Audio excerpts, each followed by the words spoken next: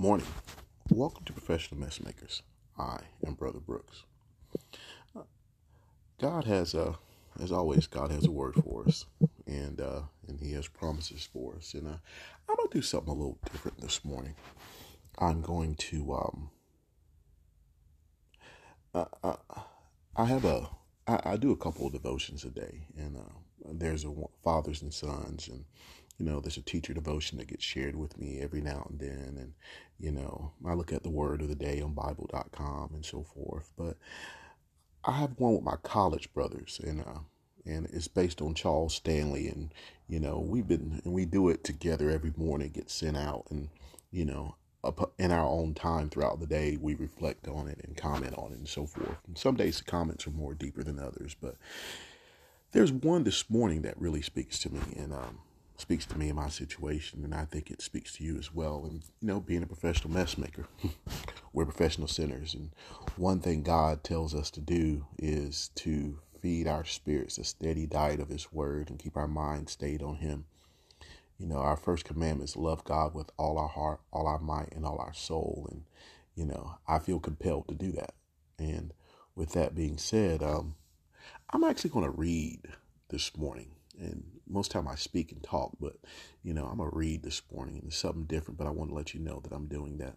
And I'm going to read the December 23rd of Charles Stanley's excerpt, or his devotion for the day, because I think it's powerful. It reads, it says, when the righteous triumph, there is glory. Proverbs 20th chapter, 12th verse. Jesus wants us to live in the victory of His presence today. Amid the uncertainty and pressure surrounding you, He is at your side to strengthen and encourage you. And when your eyes are fixed on Him rather than the world around you, you'll begin to see the triumph you can walk in every day of your life. And instead of striving to live up to other standards, the Holy Spirit will teach you to dwell on things of God, which are pure and honoring to Christ. This does not mean that you'll never feel rejected, lonely, or defeated. Rather, it means that you can continue to walk in victory despite those feelings, because Jesus is your hope, goal, and example, and His Spirit lives in you, reminding you of all the promises He's made to you. He is the Savior who bore the weight of all of our sins and remained victorious. He has faced the greatest enemies the soul will ever know, sin and death, and He has triumphed over them through His glorious resurrection. And in Ephesians 1:19 through 20, we are assured that the surpassing greatness of His power is available to us who believe. The very same strength, the very same we are sure that the surpassing greatness of His power is available to us who believe. The very same working of the strength of His might, which He brought about in Christ. He raised Him up from the dead. In other words, His resurrection power is available to you today. Friends, God uses every frustration, fear, and feeling of hopelessness to remind you of your need for Him. And one day you shall see the brilliance of God's work, understand the purpose behind each of the trials you have experienced. Understand today, realize that nothing you're facing is a mistake. God is in control. So walk in the victory of knowing your life is in God's hand, and He's working everything out for your good. Guys, this refers to in every situation, God already has a victory. Jesus knows the outcome of what we're dealing with, and He knows what we're dealing with. He's walking with us. And sometimes that does not seem to be the case. Sometimes we don't feel that way. Sometimes sometimes it feels anything but or the opposite of. And, that's when the devil is busy. Sometimes the devil is testing us in that. And sometimes we're being seen. Do we truly live out our faith? Do we truly turn to God? Do we truly walk to God? I'm gonna go to the Bible for a minute and read actually Ephesians 1:19 through 20. It says, I want you to know about the great and mighty power that God has for us followers. It is the same wonderful power He used when He raised Christ from death and let us sit at His right side in heaven. There Christ rules over all forces, authorities, powers, and rulers. He rules over all beings in this world and will rule in the future as well.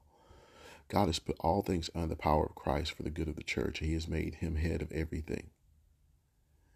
Wow.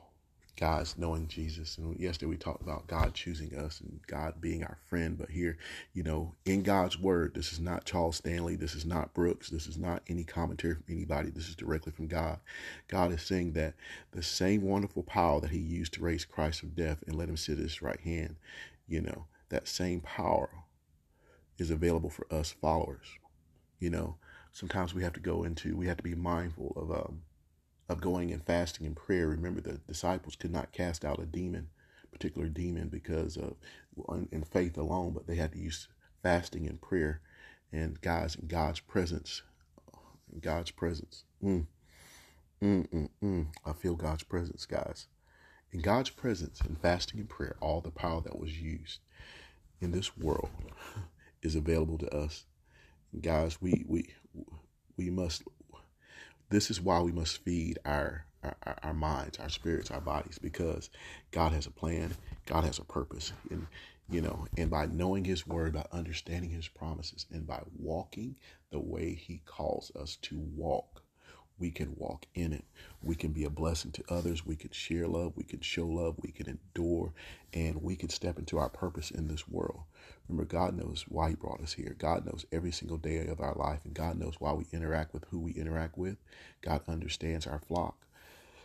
God understands our walk, and we don't. We don't understand all of it. And it's even in the commentary, even references the fact that even in hindsight, we will be able to see God's brilliance one day, and we'll understand every single thing he took us through.